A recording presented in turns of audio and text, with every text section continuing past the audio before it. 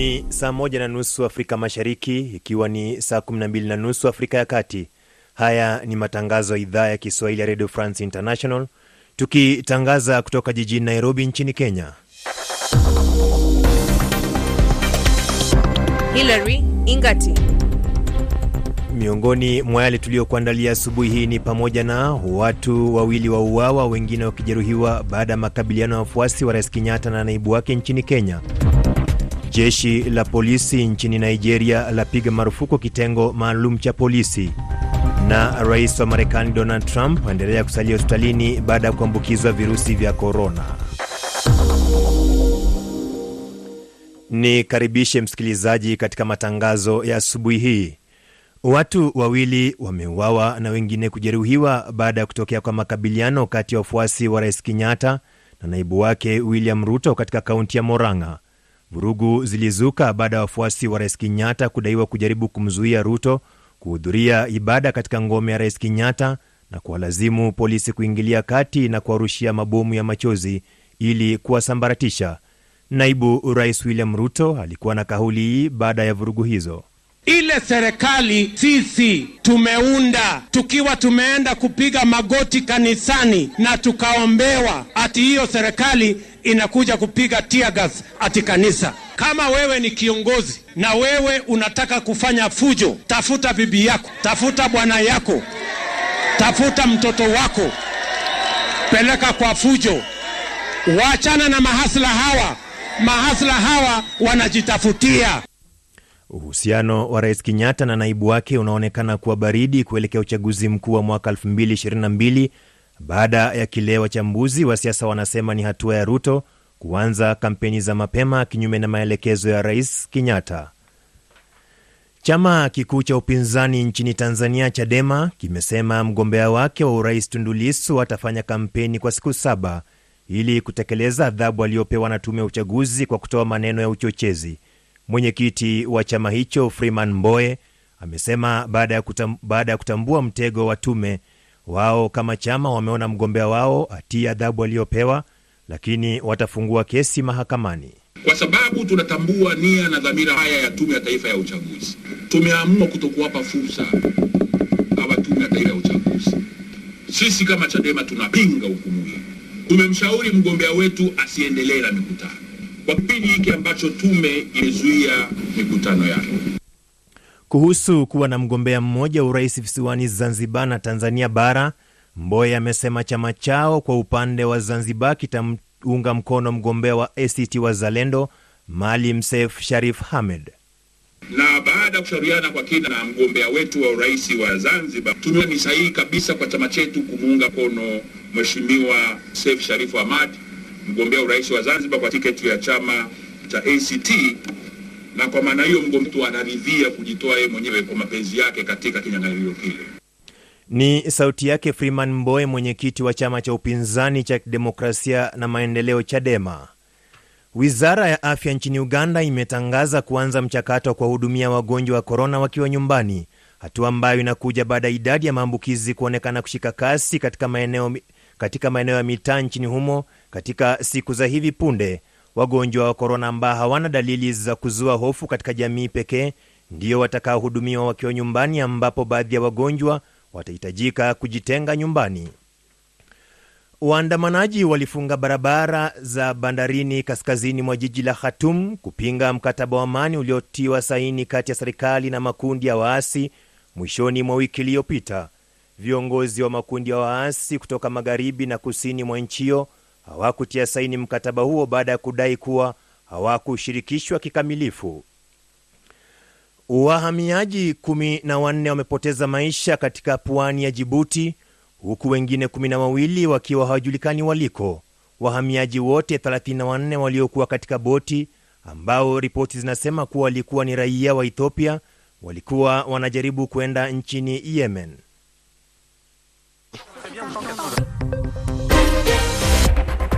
Katika makala ya habari rafiki, tunaangazia ripoti iliyotolewa na mashirika mawili ya kimataifa ikiwashtumu wafanyakazi wa kiume wa shirika la afya duniani WHO kuwanyanyasa kimapenzi zaidi ya wanawake 50 mashariki mwa DRC ili wapewe ajira au kutoachishwa kazi na shirika hilo wakati wa kukabiliana na janga la Ebola kati ya mwaka 2018 na mwaka 2020. WHO inasema inachunguza madai hayo na watakaobainika watachukuliwa hatua kali. Unazungumzia vipi ripoti hii na ni nini kifanyike kuzuia visa kama hivi? Tutumie ujumbe wako wa sauti kwenda namba yetu ya WhatsApp ukianza na alama ya kujumuisha 254 110 000 420. Ni saa moja zimepita dakika 35 saa za Afrika ya Mashariki. Inspekta Jenerali wa polisi nchini Nigeria, Muhammad Adam, amepiga marufuku kitengo cha polisi cha kupambana na ujambazi na maafisa wengine kutoka vitengo maalum dhidi ya kutekeleza operesheni ya kufunga barabara na kufanya ukaguzi katika maeneo mbalimbali. Mengi zaidi na Minzle Tijai. Inspekta Jenerali wa polisi Muhammad Adamu amesema uamuzi huo umechukuliwa baada ya tuhuma za unyanyasaji unaotekelezwa na baadhi ya maafisa hao wakati wanapotekeleza operesheni hiyo, na badala yake kutumia vibaya nafasi hiyo kutekeleza aina yote ya vitendo haramu. Aidha, katika taarifa, Adamu ameongeza kuwa maafisa wa polisi sasa hawataruhusiwa kufanya kazi bila sare kamili za polisi, wakati pia akiwaonya polisi wa vitengo maalum dhidi ya kufanya ukaguzi unaoingilia mambo binafsi ya wananchi. Makamu wa rais wa Nigeria Yemi Osibajo amesema katika taarifa kwamba anasikitishwa na namna wananchi wanavyokamatwa na hata wakati mwingine kuuawa na polisi ambao wamepewa jukumu la kuwalinda wananchi. Baada ya kuteuliwa kwa rais wa mpito nchini Mali, nchi hiyo sasa inatarajiwa kuondolewa vikwazo vya kiuchumi na muungano wa Afrika Magharibi ECOWAS. Mkuu wa tume ya ECOWAS Jean-Claude Cassis Bor mwishoni mwa wiki iliyopita alikutana na mwenyekiti wa ECOWAS, rais wa Ghana Nana Akufo-Addo, kikao ambacho wachambuzi wa siasa wanasema kuwa kinatoa matumaini ya vikwazo hivyo kuondolewa. Rais wa Uturuki Recep Tayyip amesema anaunga mkono serikali inayotambuliwa na Umoja wa Mataifa. Kauli ya Erdogan imekuja baada ya kukutana na kiongozi wa serikali ya Tripoli Fayi al-Sarraj, ambaye mwezi uliopita alitangaza kuwa mapigano ya kuachia madaraka katika kipindi cha wiki 6. Msikilizaji, unaweza kusikiliza matangazo ya RFI muda wote kwa kupakua application ya RFI Pure Radio, RFI Pure Radio kwenye simu yako ya kiganjani na kusikiliza matangazo yetu kwa lugha 16 ikiwemo lugha adimu ya Kiswahili. Application hii ni bure. Rais wa Marekani Donald Trump bado yupo hospitalini kwa uangalizi wa karibu baada ya kuambukizwa virusi vya korona wiki iliyopita pamoja na mke wake. Wakati maswali mengi yakiulizwa kuhusu hali yake ya afya, madaktari wake wanasema anaendelea vizuri na huenda akaruhusiwa kuondoka hospitalini siku ya Jumatatu baada ya kuongezewa hewa mara 2. Siku ya Jumapili, Rais Trump alionekana nje ya hospitali akiwa ndani ya gari akiwa amevalia barakoa akiwapungia mkono wafuasi wake, hatua ambayo imelaniwa na baadhi ya watu wanaosema ni hatari kwa afya za watu aliokaribiana nao. Hapo awali Trump alikuwa na ujumbe huu kwa Wamarekani: hii ni Marekani na hii ndio nchi yenye nguvu. Siwezi nikafungiwa chumbani wakati tunafaa kukabiliana na matatizo.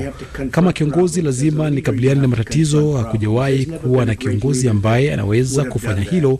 Naendelea vema na nataka kushukuru kila mmoja. Mke wangu Melania anaendelea vizuri, lakini tutajua kwa hakika hali ikoje katika siku chache zijazo. Rais Trump ni miongoni mwa Marekani zaidi ya milioni 7 ambao wameambukizwa korona, huku wengine zaidi ya 200,000 wakipoteza maisha. Nchini Ufaransa, jiji la Paris litafunga maeneo ya burudani baada ya serikali nchini humo kutangaza kwa maambukizi ya virusi vya korona yameanza kuongezeka kwa kasi. Waziri Mkuu Jean Castex siku ya Jumatatu anatarajiwa kutangaza masharti mengine zaidi ya kabiliana na janga hilo. Hapo jana nchi ilitangaza visa vingine 10,000. Mji wa Ganja nchini Azerbaijan umeendelea kushuhudia mashambulizi makali kutoka kwa vikosi vya Armenia, wakati nchi hizo mbili zinapoendelea kuwania jimbo tata la Ngaro Kabra Taarifa kutoka kwa vikosi vya Armenia zinasema kuwa vikosi hivyo vilishambulia uwanja wa ndege mjini Ganja. Polisi nchini Belarus wamelazimika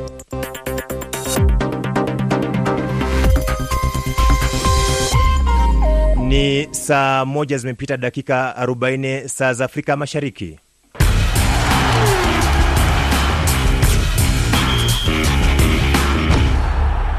Wakati wa kupata taarifa za michezo naye Victor Abuso. Victor? Naam, mwenzangu Hilary, asante sana. Naona ulikuwa unataka kumalizia lakini muda ulikuwa umeyoyoma. Na tuanzie kule barani Ulaya, nchini Uingereza. Jana mambo yalikuwa sio mazuri sana kwa klabu ya Manchester United na Liverpool.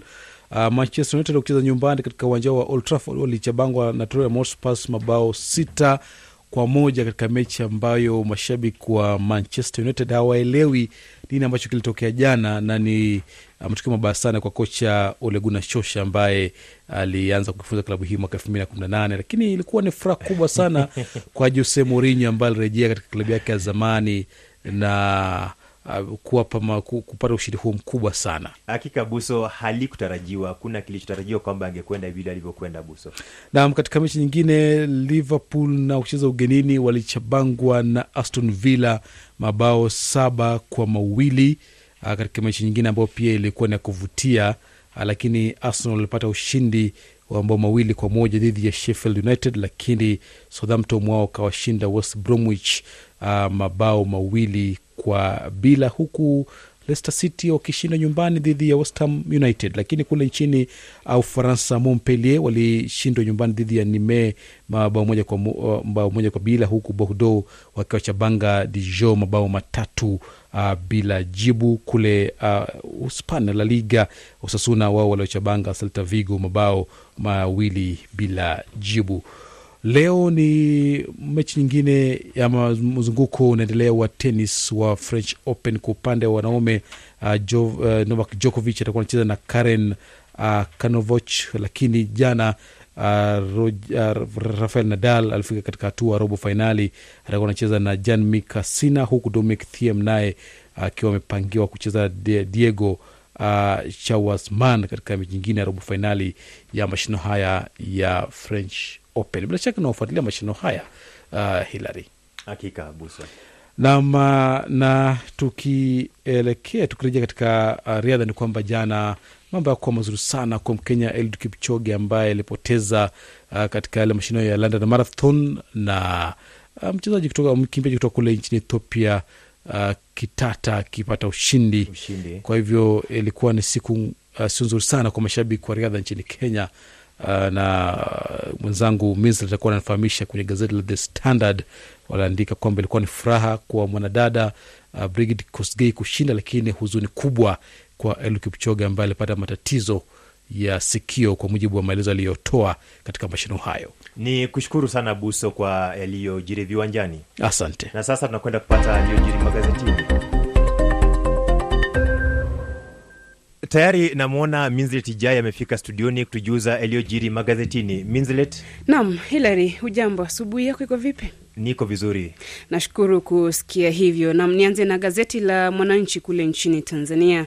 Gazeti hili limeandika taarifa mpambano mkali wagombea kuizunguka nchi. Kumbuka kwamba siasa zimeshika moto sana kule nchini Tanzania. Chini ya wiki karibu 3 hivi, wananchi nchini humo watakuwa wanaelekea uchaguzi kumchagua rais na viongozi wengine. Gazeti la Habari Leo limeandika Chadema yaridhia adhabu ya Lissu, ambapo juma lililopita tume ya uchaguzi nchini humo ilitangaza kwamba inamzuia Lissu kuendelea na shughuli za kampeni ya chama chake. Hakika. Mtanzania laandika taarifa sawa na Habari Leo, Chadema yaridhia NEC kumzuia Lissu. Nipashe limeandika ushirikiano rasmi ni Chadema ACT Wazalendo kuelekea Oktoba 28. Kumbuka kwamba watu wamekuwa wakitaka upinzani nchini Tanzania waungane pamoja ili kumuondoa Rais Magufuli, na sasa Chadema pamoja na ACT Wazalendo wameweka nguvu pamoja kuelekea uchaguzi wa Oktoba 28. Majira limeandika walimu kizimbani kwa rushwa. Uhuru limeandika Magufuli azivunja ngome za Chadema Iringa Mbeya mjini. Gazeti la Daily Nation la nchini Kenya limeandika Inspector General wa polisi agiza kukamatwa kwa wabunge Ndindi Nyoro, Alice Wahome kufuatia vurugu za siku ya hapo jana Jumapili katika ziara ya naibu wa rais William Ruto kule kaunti ya Murang'a, ambapo watu wawili walipoteza maisha na baadhi ya watu ambao walijeruhiwa. Nimalizie na gazeti la Taifa Leo la nchini Kenya. Gazeti hili limeandika taarifa kuhusu ziara ya Ruto kule, ziara ya Ruto yazua mauti. Sekunde zilizosalia nimalizie na gazeti la The Standard laandika taarifa kuhusu mbio za London Marathon zilizofanyika hapo jana, ambapo Mkenya Bridget Kosgei alishinda kwa upande wa wanawake, lakini kwa upande wa wanaume Eliud Kipchoge, kama alivyokufahamisha Victor Buso, hakuweza kutetea taji lake kidogo. Kwamba alikuwa na matatizo ya sikio. Ni huzuni, lakini wengi wanasema bado anasalia kuwa bingwa. Mwenyewe alisema kwamba atarudi akiwa na nguvu zaidi. Tutarajie mazuri kutoka kwake baadaye. Hakika. Asante. Nikushukuru sana Minslet kwa taarifa hizo zilizojiri katika magazeti. Sasa tunaenda kupata moja kwa moja makala ya habari rafiki naye Benson Wakoli. Jambo na karibu katika makala habari rafiki msikilizaji. Mada leo ikiwa ni mada huru, ambapo wewe msikilizaji una uhuru wa kuchangia mada yoyote ile unayoipenda. Mimi naitwa Benson Wakoli na haya hapa baadhi ya maoni yenu. Ninakushukuru RFI Kiswahili. Mimi ni Januari Msabaha, napiga simu nikiwa Lusaka, Zambia. Wiki iliyopita nchini Marekani palikuwa na mdahalo wa kuwapima viwango bwana John Biden na bwana Trump, kuangalia uwezo wao na ujuzi wa kuliongoza taifa la Marekani. Kwa hiyo na mimi wito wangu mchana wa leo, naomba tume huru zote za Afrika wao nafanya midahalo kama wale wanavyofanya wa Marekani, kwa sababu unakuta marais wengi wa Afrika wanauelewa mdogo, wana viwango vidogo vya elimu, na ndio inasababisha nchi nyingi za Afrika zinakuwa na vurugu, siasa mbovu, au hawaheshimu hata katiba ambazo wanazokuwa wanapanga. Kwa hiyo ningeomba tume huru za Afrika wote wanaangalia viongozi ambao wanastahili kuwa viongozi, sio kuweka kiongozi kwa sababu ya jina tu. Asante sana. Kwa majina naitwa Celestine Kajuna, nipo Bukoba, Kagera, Tanzania. Mada ya leo, nipende kuwashukuru RFI Kiswahili kwa matangazo yenu na taarifa zenu zenye ukweli na uhakika. Niwaombe kwa Mwenyezi Mungu aendelee kuwaimarisha ili muendelee kutupatia kile ambacho tunakihitaji sisi wasikilizaji wenu. Ni kutoka Luvungi, DRC Congo. Mimi ni Stephen Bita Aulo. Inafurahisha kuona jinsi ambavyo wabunge wawili wa tarafa la Uvira katika nchi ya Jamhuri ya Kidemokrasia ya Kongo, kwa namna ambavyo wameungana. Inafurahisha sana wakaji wa Luvungi, na kila mtu anaona kuwa maendeleo yanaweza kuendeka mzuri. Hao wabunge kunapita miaka mingi ambao hawakuwa wanapatana, lakini kwa hivi sasa wote wawili wamepatana na wameshafanza amani, kila mmoja kuhusiana na mwingine. Toka Kamanyola, DRC, jimboni Kivu Kusini. Naitwa Imani Classic. Mada ambayo napenda kuzungumzia leo ni kufuatana na maandamano ambayo yalishuhudiwa huko Bukavu. Ni maandamano ambayo yalikuwa na husika kuhusu kutishiwa kuuawa kwake Dr. Denis Mukwege, mshindi wa tunzo ya amani ya Nobel. Mimi ningeomba serikali yetu ya DRC na Umoja Mataifa kumlindia usalama mshindi huyo wa tunzo ya amani kwa kutishiwa kuuawa, na wasakwe wale watu wote ambao waendelea kumutishia kifo na waweke korokoroni na kujibu mashtaka yao, na wahukumiwe kulingana na kosa ambayo wanaendelea kuifanya ya kumutishia kumuua bwana Mukwege. Asante sana RFI Kiswahili. Samuel Agaba toka Kampala, Uganda. Hali imekuwa tete sana nchini Marekani kati ya Rais Trump na mpinzani wake Joe Biden baada ya mjadala mkali wiki hii ambapo wawili hao walirushiana hata matusi. Na tumesikia kwamba Donald Trump amepimwa na kukutwa ameambukizwa na virusi vya corona. Nadhani hii itarudisha nyuma mikakati wake wa kampeni na bado itampa nafasi kubwa Joe Biden ambaye alikuwa akilaumu njia ambayo Trump anashughulikia janga hili. Jambo sana RFI Swahili. Unazungumuza na Kashilembo Roger kutoka Bujumbura. Na mimi nilitaka unga mkono kwa Mheshimiwa Denis Mukwege, maalifu inazidi kuwa mingi sana DRC. Mbona zingine nchi moja ya mataifa inafuatilia, lakini mambo ya DRC moja ya mataifa inaipuzia? Sielewi kwa nini. Wafanye nguvu, waungane na wale majaji ya Kongo. Naitwa John Risa kutoka Kampala, Uganda, maeneo ya Munyonyo hapa. Kwa maoni yangu, ningalipenda kuzungumzia kuhusu bara la Afrika ambalo kila wakati linategemea msaada toka maeneo la Ulaya. Sisi watu wa Afrika, sisi nchi za Afrika tuna kila kitu, ila tumebaki watu wa kusajiliwa kila wakati. Hiyo haipendezi kabisa kwa bara letu ambalo lina utajiri mwingi, ila kila siku tunategemea msaada toka nje ya Afrika. Jina langu ni Oscar Siridioni Nshando, niko Kitobo Kikuku, Mleba, Kagera, Tanzania. Katika makala rafiki leo nataka kuzungumzia kitongoji cha Kitobo ambacho kiko kata ya Kikuku, wilaya Mleba. Tuliahidiwa kupata umeme wa REA tangu awamu ya kwanza, lakini mpaka sasa hivi yapita awamu ya 3, maana ni kitongoji ambacho kinatupiliwa mbali katika miundombinu mbalimbali za kuweza kuleta maendeleo. Hatuna maji, hatuna barabara, hatuna umeme. Hivyo naomba mamlaka husika kama zinanisikia ziweze kuifuatia hilo katika jicho la pili. Tunatupa sana kitongoji cha Kitobo kama vile sio wa Tanzania. Jambo wasikilizaji wa Rafiki Kiswahili, naitwa Ngabire Thomas Mikaele nikitoka jijini DRC, Jamhuri ya Kidemokrasia ya Kongo. Nazungumza nikiwa jijini Uvira. Nahitaji sana kumwambia mheshimiwa wetu President Antoine Felix Tshisekedi Tshilombo aweze kufanya iwezekanavyo ili kwa kulipa walimu wetu mishahara ya kawaida, kwani mtumishi bila mshahara huyo si mtumishi. Ukiangalia nchi ambazo ziko pembezoni mwa nchi yetu, Burundi, Rwanda, Kenya, Tanzania, au walimu wana mishahara mizuri sana, lakini ukiingia Kongo tuna pesa nyingi, tuna oro nyingi, diamaza mingi sana, lakini kulipa walimu kuna washinda sana. Naomba sana kwa mwongozi wetu Felix Antoine Tshisekedi angalie gisi ya kufanya ili aweze kulipa walimu mishahara ya kawaida. Asante sana kwa niaba ya RFI Kiswahili. RFI. Msikilizaji, kutokana na janga la korona, tunasikitika kuwa tunashindwa kukuletea vipindi vyetu kama kawaida. Pamoja na mazingira magumu tulionayo kwa sasa, tunajitahidi kuhakikisha kuwa tuko pamoja nawe kukupasha habari za kimataifa na kanda. Asante sana kwa kuendelea kuwa nasi kila siku. Tunathamini uaminifu wako kwetu. RFI. Toka Burundi, Bujumbura, mimi naitwa Cyprien Kitumbo Asumani. Mimi ningependa kuzungumzia kuhusu habari ambayo nagonga vichwa kwa sasa hapo Jamhuri ya Kidemokrasia ya Kongo, hususan mashariki mwa DRC. Kwa kile ambacho serikali ya DRC imekuja jana juzi, nafikiri kuja kusimika burgomestre wa Minembwe, jambo ambalo raia wengi hawajakubaliana nalo. Maanisha kuna baadhi ya Wafuliru, Wavira, Wabembe na makabila mengine ambayo hawajakubaliana na jambo kama hilo. Basi ningeomba kwa viongozi wakuu wa serikali ya DRC, wakuu viongozi wa mashariki wa DRC, wangetizama njia nyingine ya kutatua mizozo hiyo.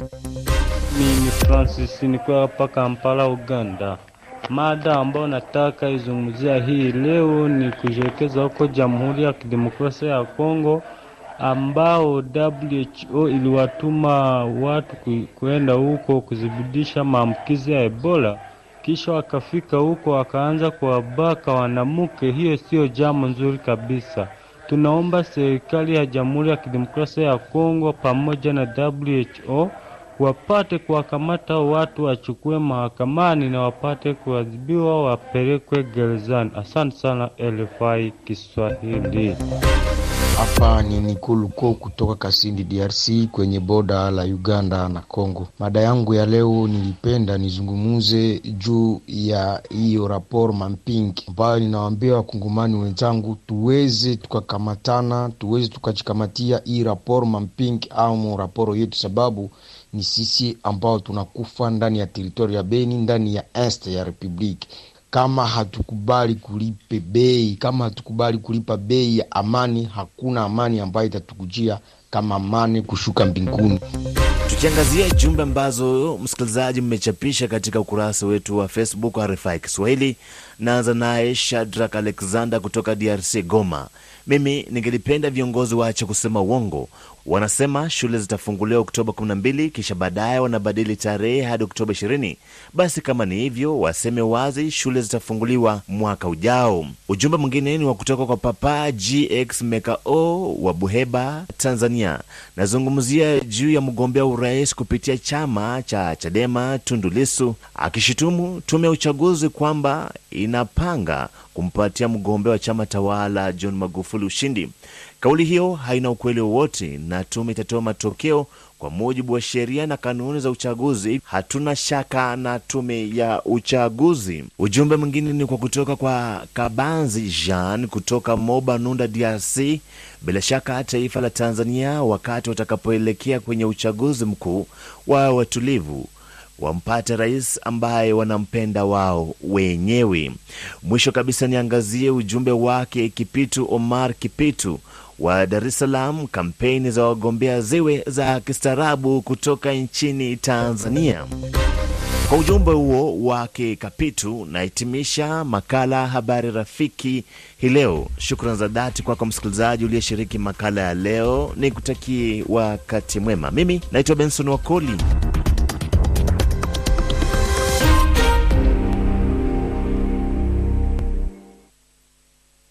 Wakoli kwa ajili ya makala hayo.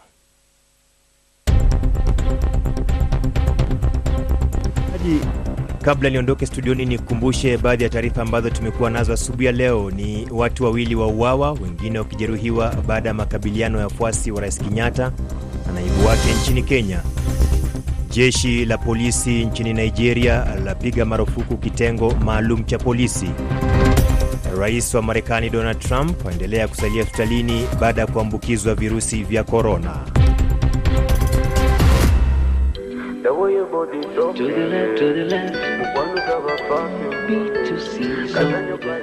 Kabla ya kukamilisha matangazo haya, ni kuache na wimbo wake msanii B2, wimbo ambao unaitwa Munda Awo, msanii kutoka Uganda.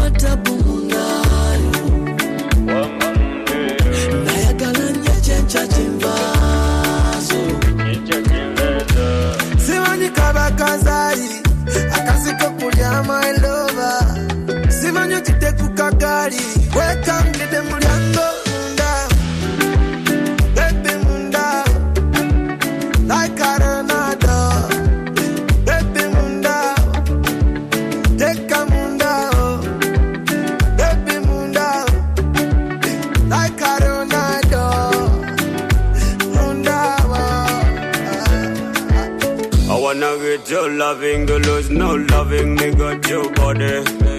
Looking so fresh, me wanting the way you jiggle me bed, no calling. The way your body talking, mkwanu saba parking, kazanyo kari winding, kulia mkwata kotu muripoting. The way your body talking, mkwanu saba parking, kazanyo kari winding, kulia mkwata kotu muripoting.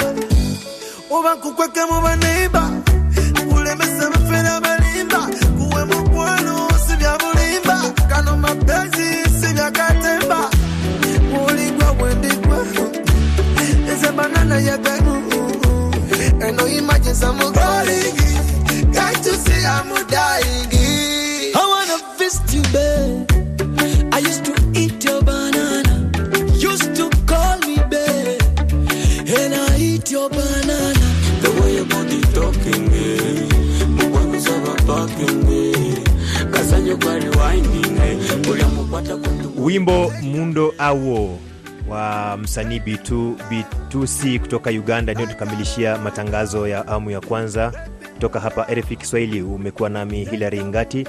Nitarudi saa 2:30 kwa matangazo zaidi.